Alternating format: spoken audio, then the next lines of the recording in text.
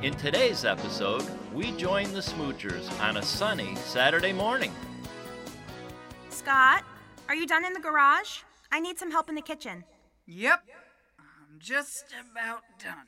Good, because I need you to... Oh, baby! Is that a flower box? You betcha. I just finished putting it together. You made this for me? Well, yeah. I knew how much you wanted one, and you deserve a one-of-a-kind. So here it is, hand-painted and everything. Scott, I don't know what to say. It's beautiful. I can't believe you made this for me. I'm a man of many talents, my dear. You should know that by now. Where are you going? I thought you had something you needed help with in here. I'm in the bedroom. There's one more thing I need you to work on this morning. Okay. Am I going to need my tool belt? I'd say lose the belt. Oh, baby.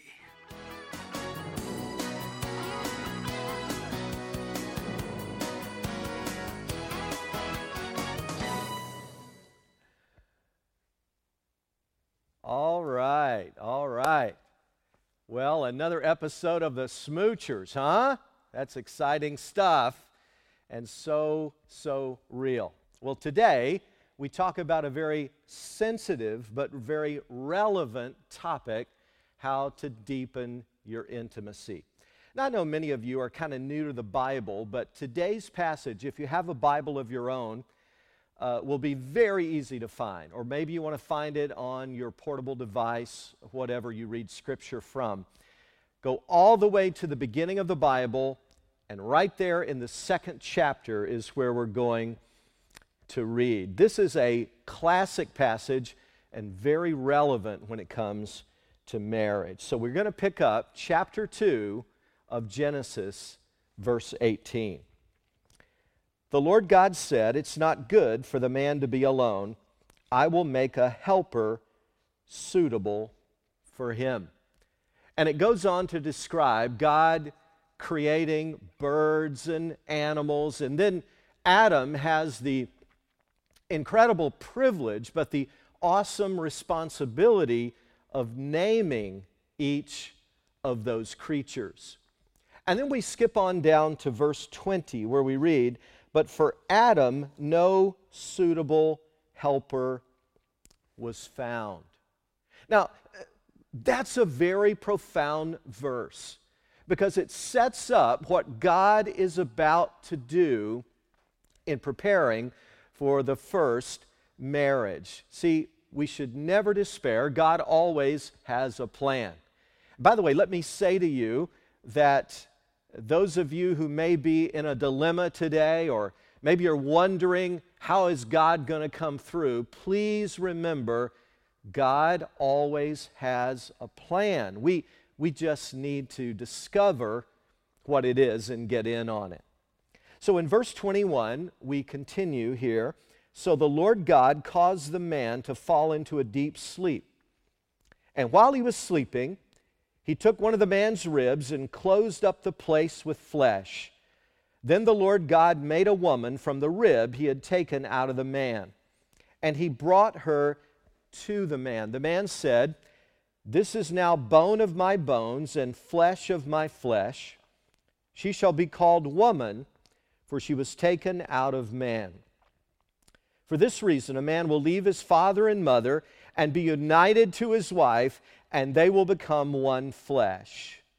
The man and his wife were both naked, and they felt no shame." What an amazing story.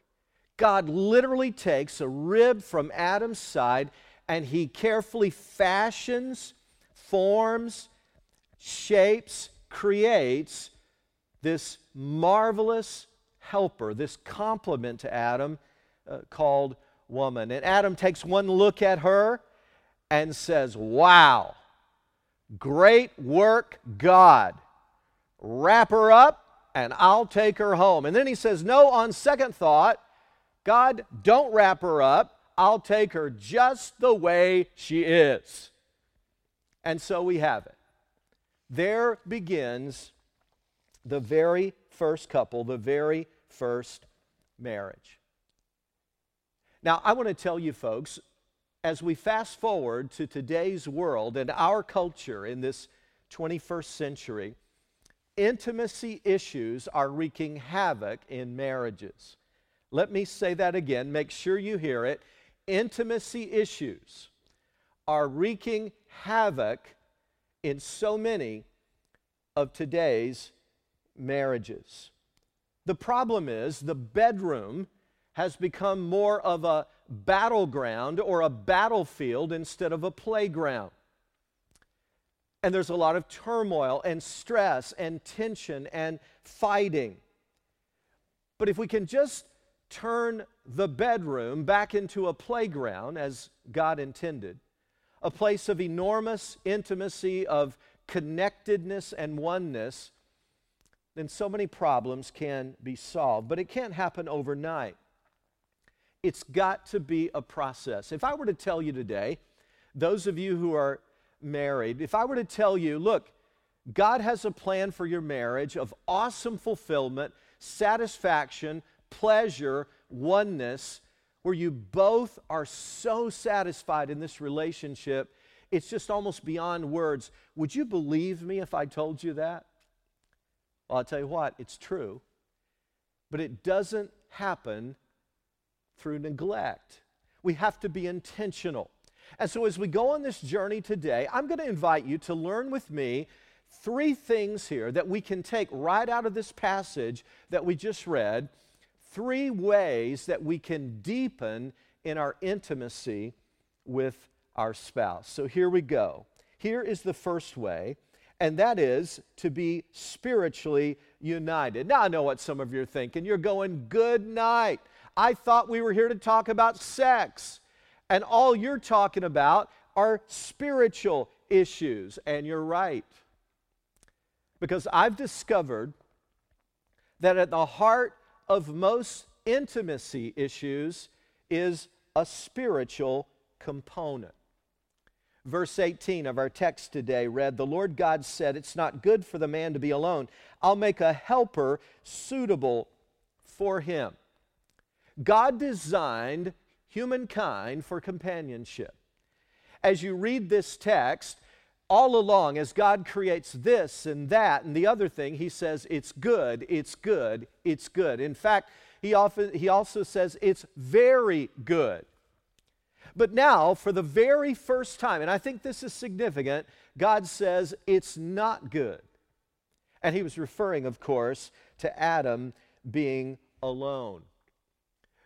Dog may be man's best friend, but it was clear that there was no suitable helper found for Adam at this point.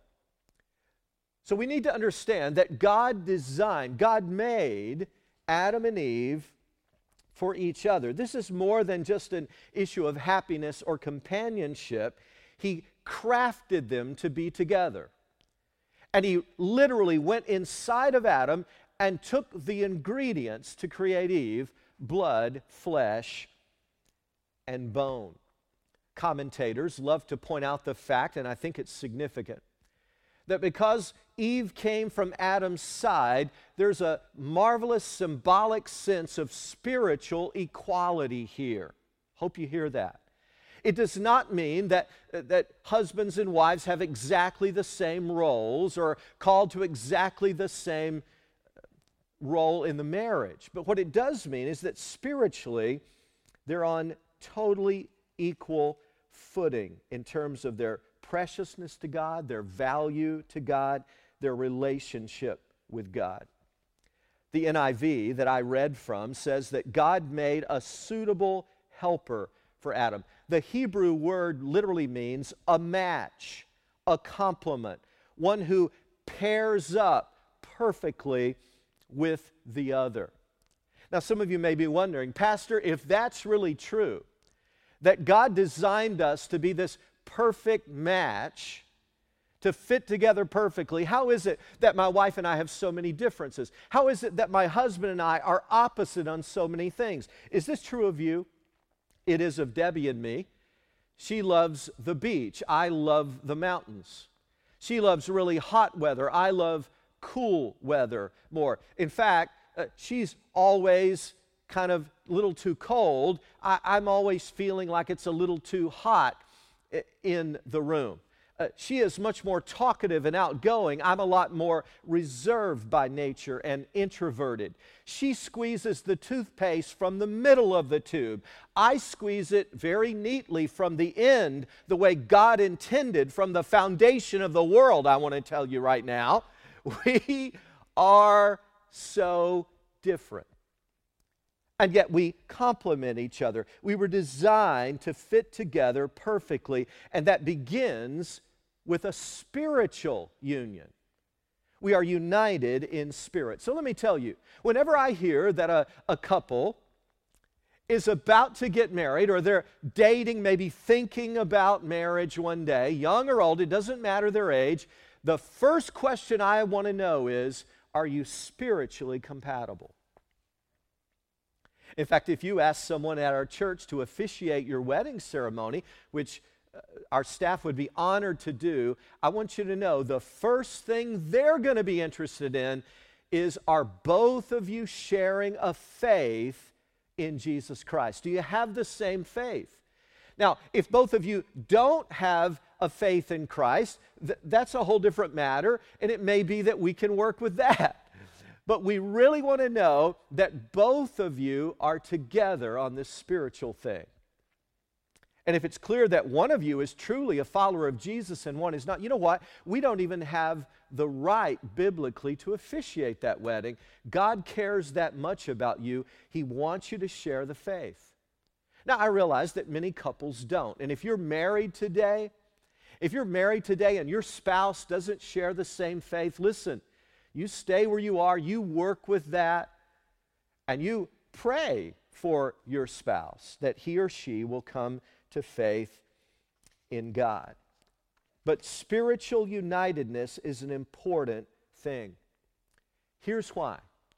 Because when we really belong to the Lord, our whole perspective begins to change. How does it change, Pastor? If we're really following Jesus, guess what?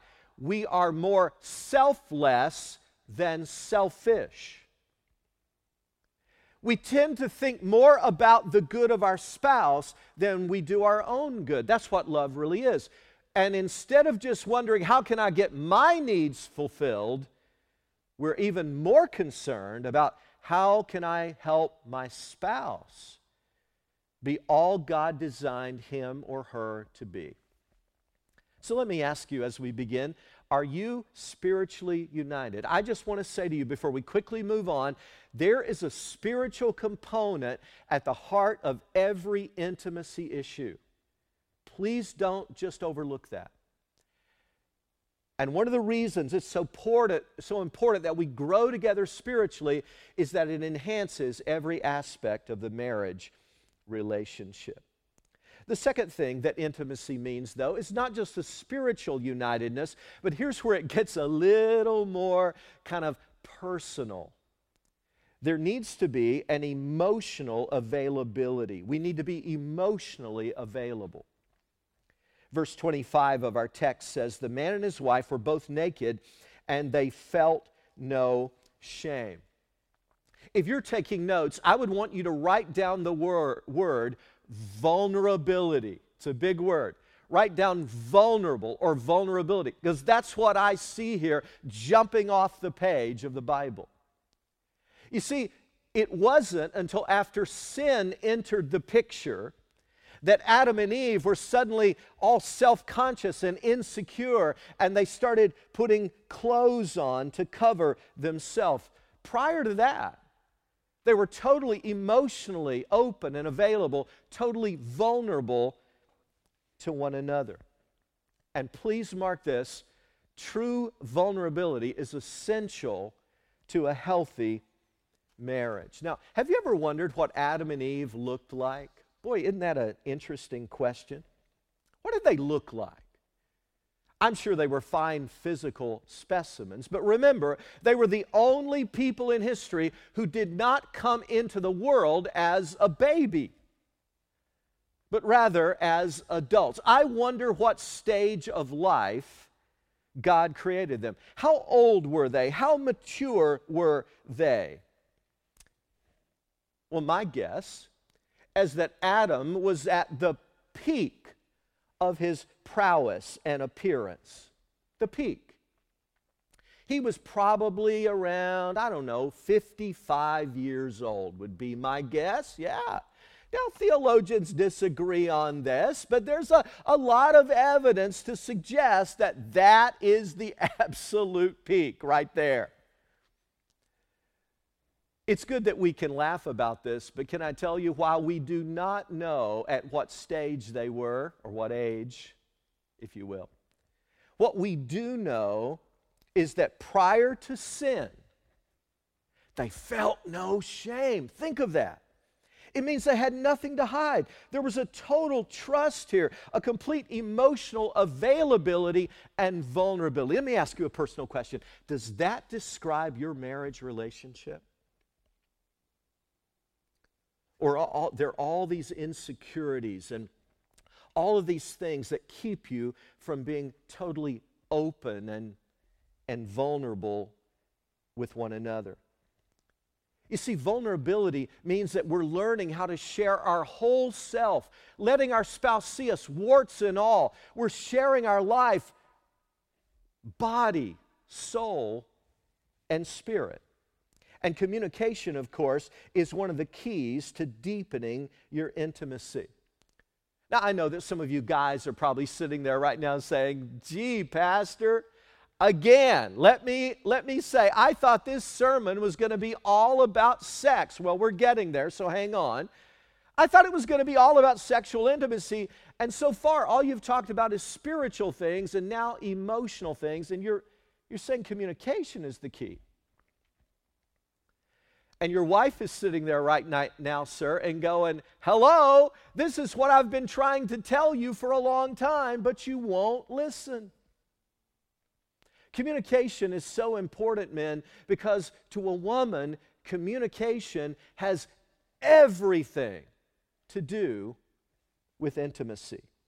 She wants you to share her world, to be excited about her life pursuits, to know what's going on internally, her fears, her anxieties, her concerns about the future and the present.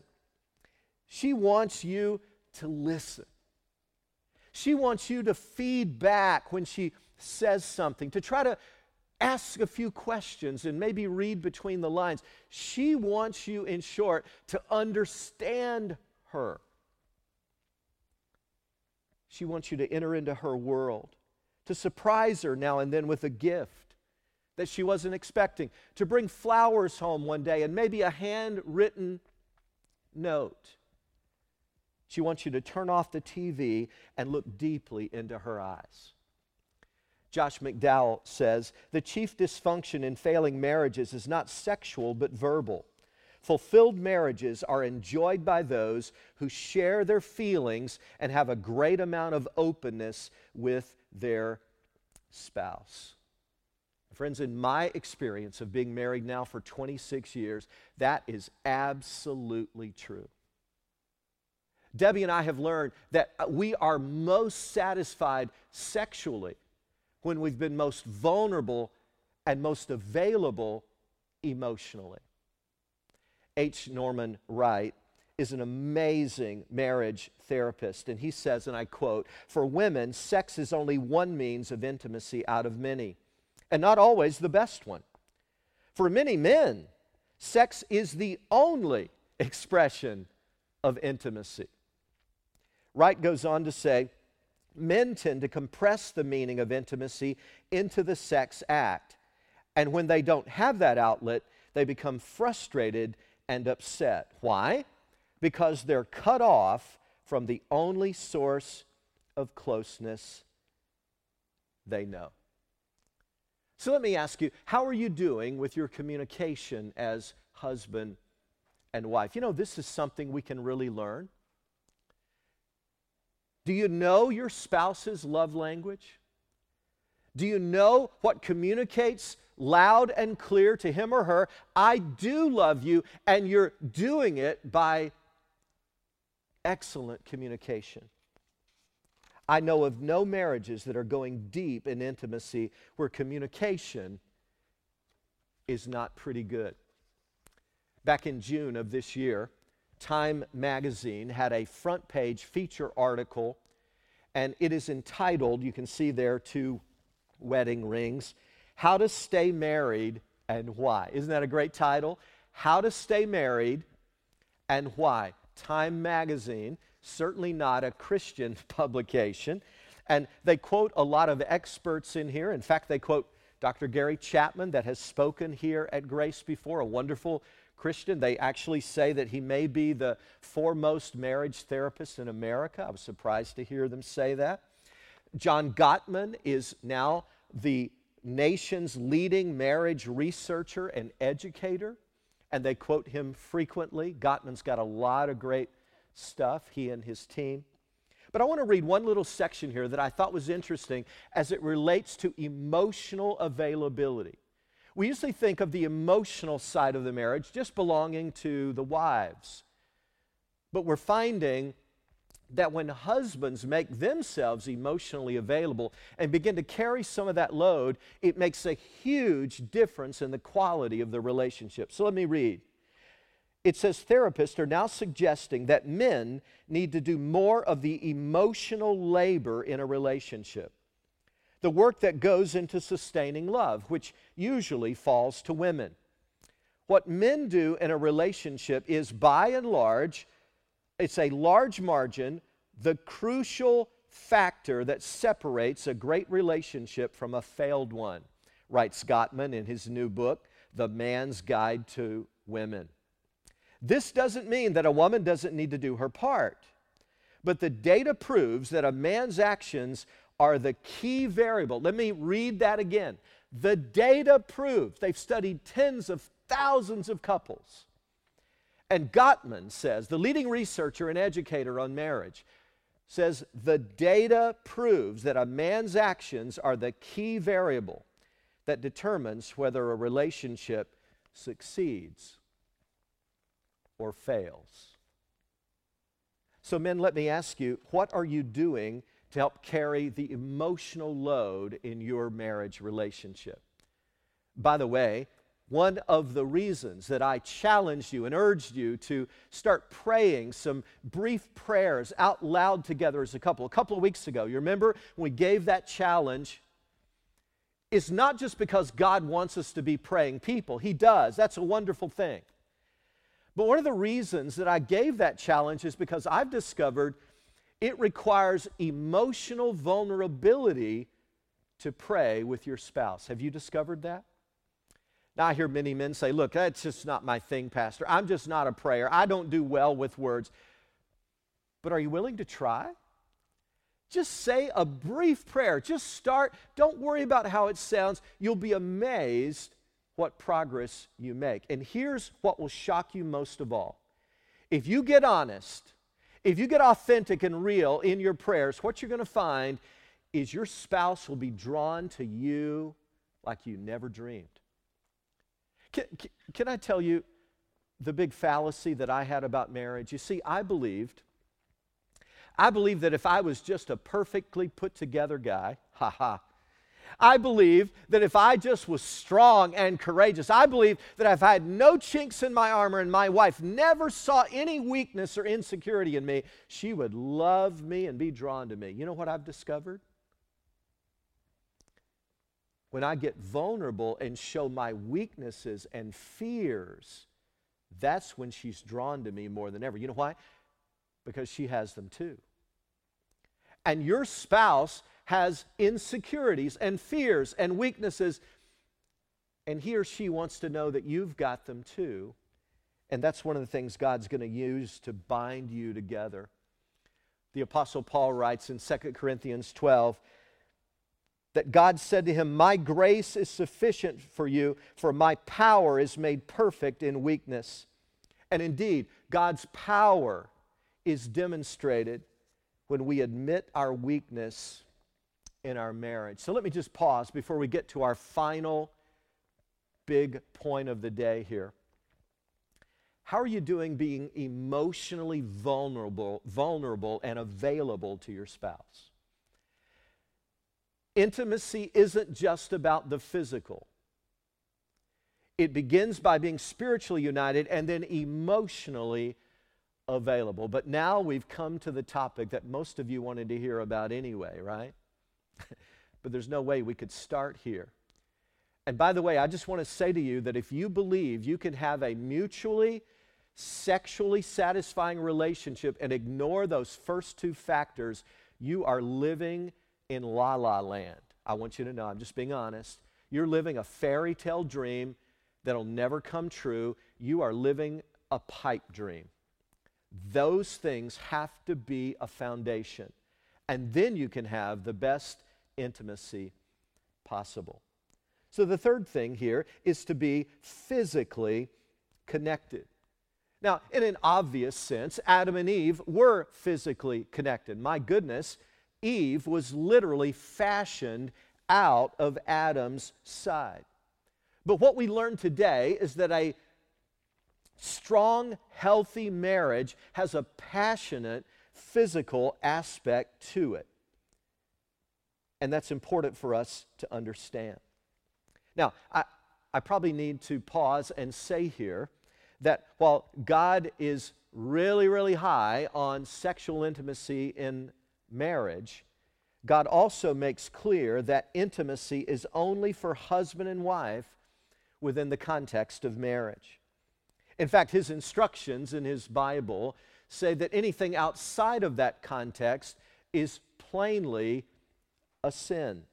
It's disobedience to God. And I'm actually delighted. The more and more secular reports I read, the more and more research that is done, secular studies are now confirming what biblical commands have implied for centuries.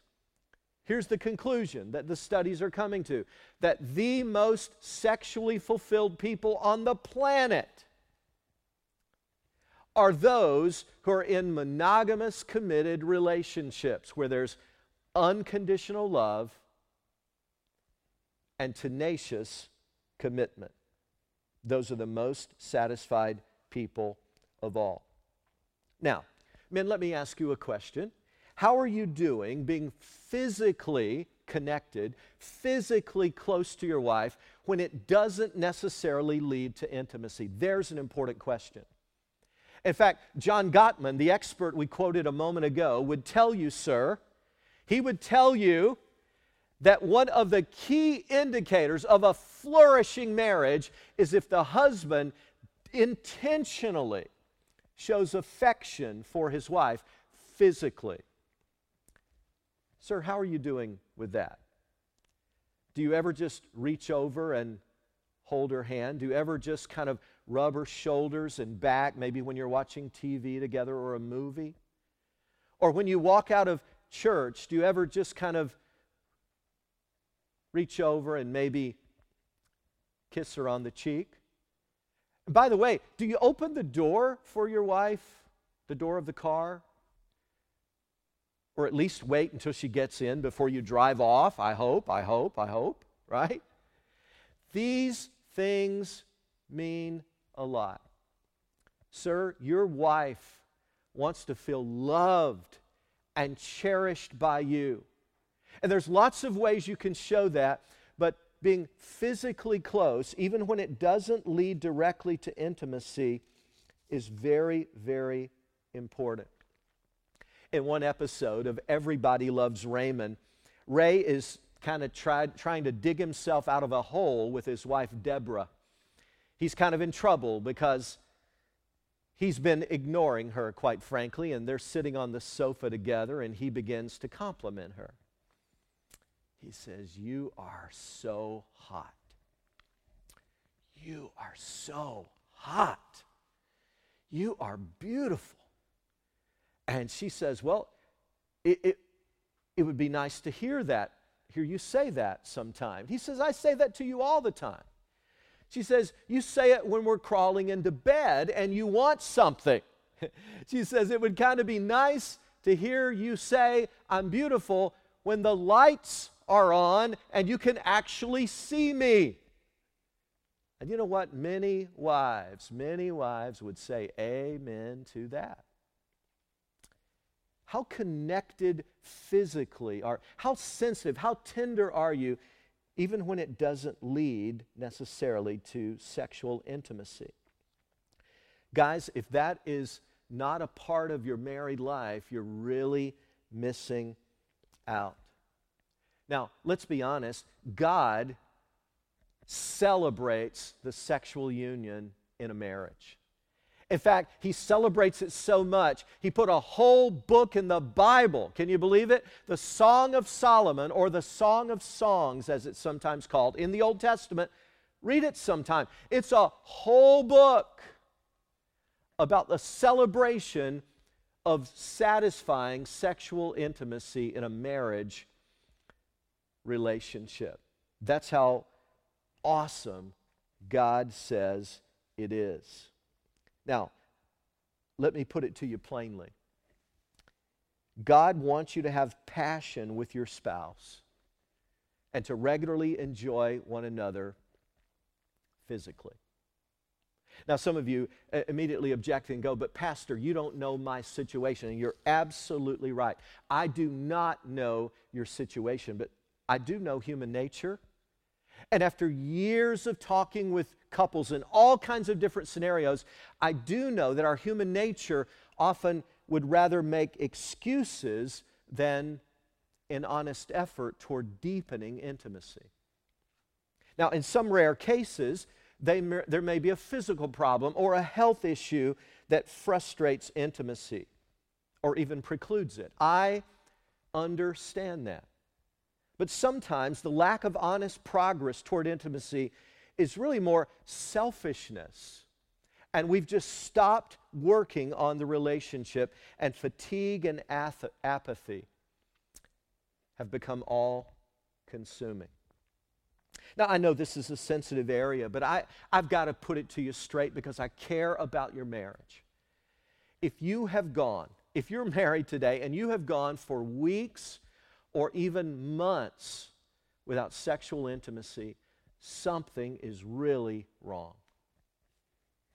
And it's time for us to stop acting like it's okay. It's time for us to begin to deal with the issues. So I told you every week there would be some homework. Here's some homework for you. If that's a reality in your marriage, that there's just almost a lack of sexual intimacy, I would urge you to seek out a Christian counselor. That's a good place to start. It can set you perhaps on a great path toward healing and wholeness in a more healthy marriage. Or maybe you could go to your lead pastor at whichever campus you're worshiping at. Go to your lead pastor or a staff person and go, look, is there a marriage mentor couple, a couple that could mentor us and maybe spend some time with us?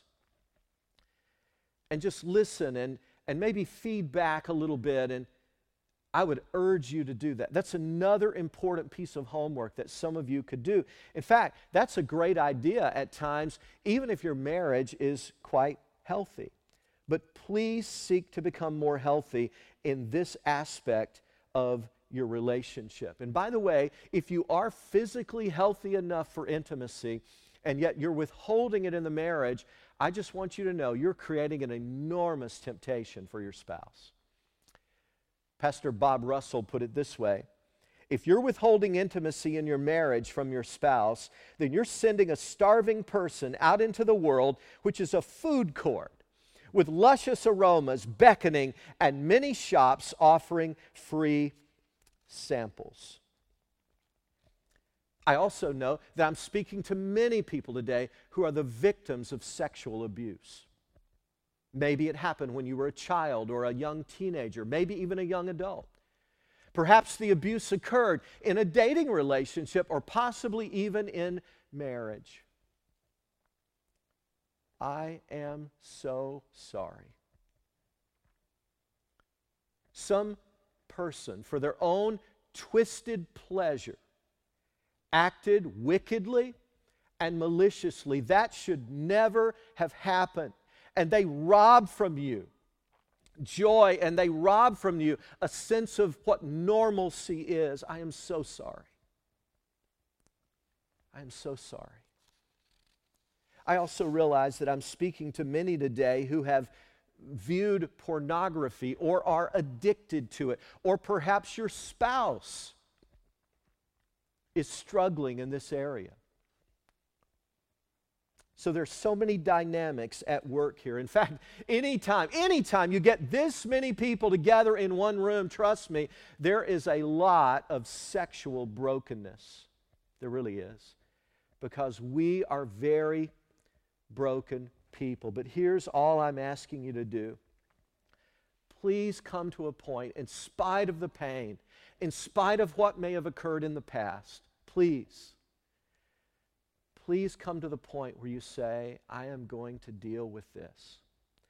I'm going to invite God's grace into my life and begin the long, hard journey of healing and allowing God to restore the years that the locusts have eaten. Are you willing to do that?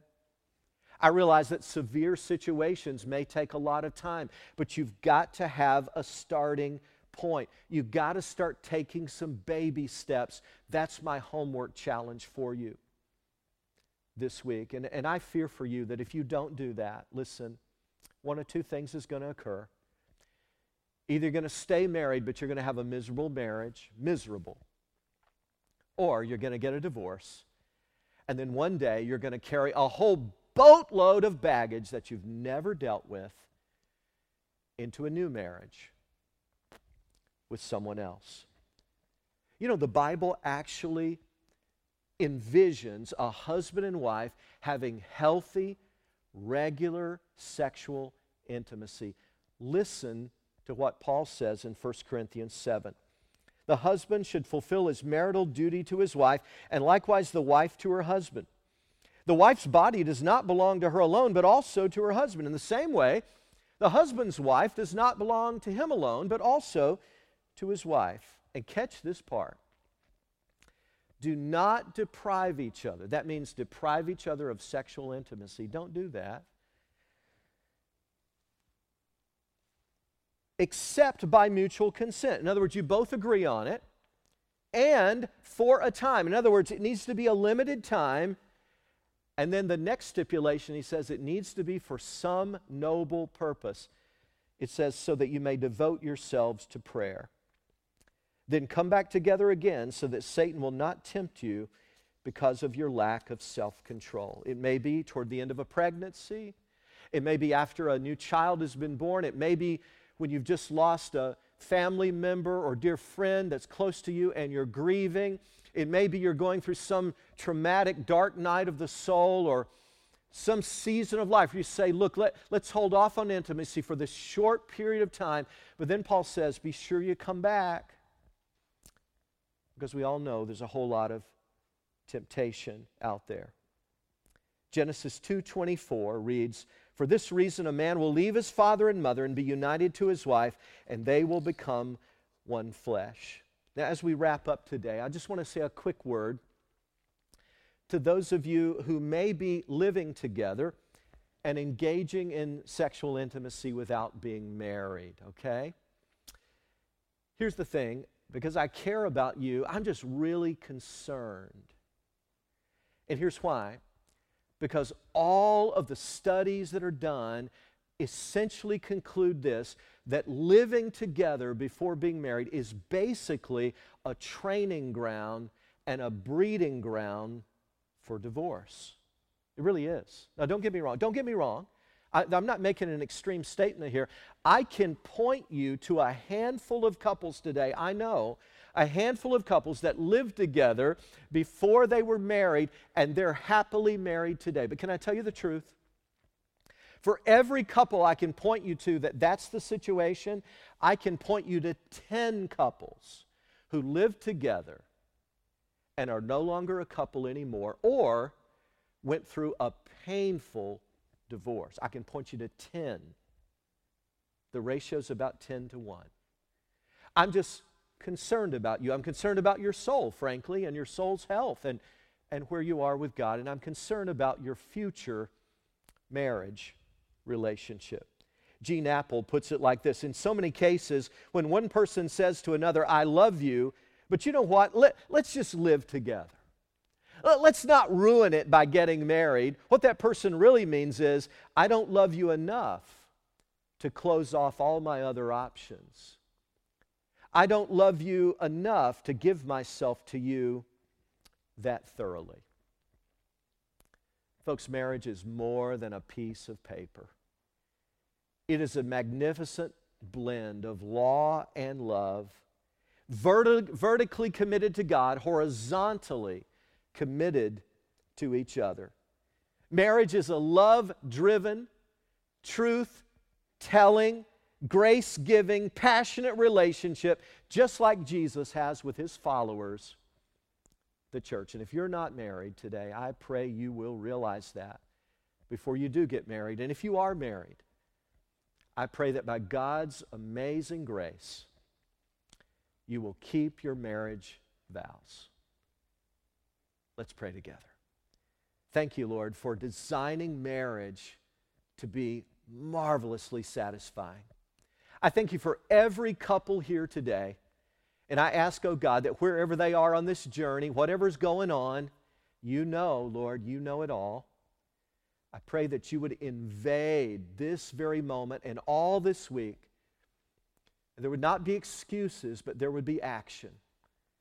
And I pray for such healing, such wholeness, such progress, that, Lord, you would be honored and glorified this week in all the relationships represented. And I pray all of this in Jesus' name. Amen and amen.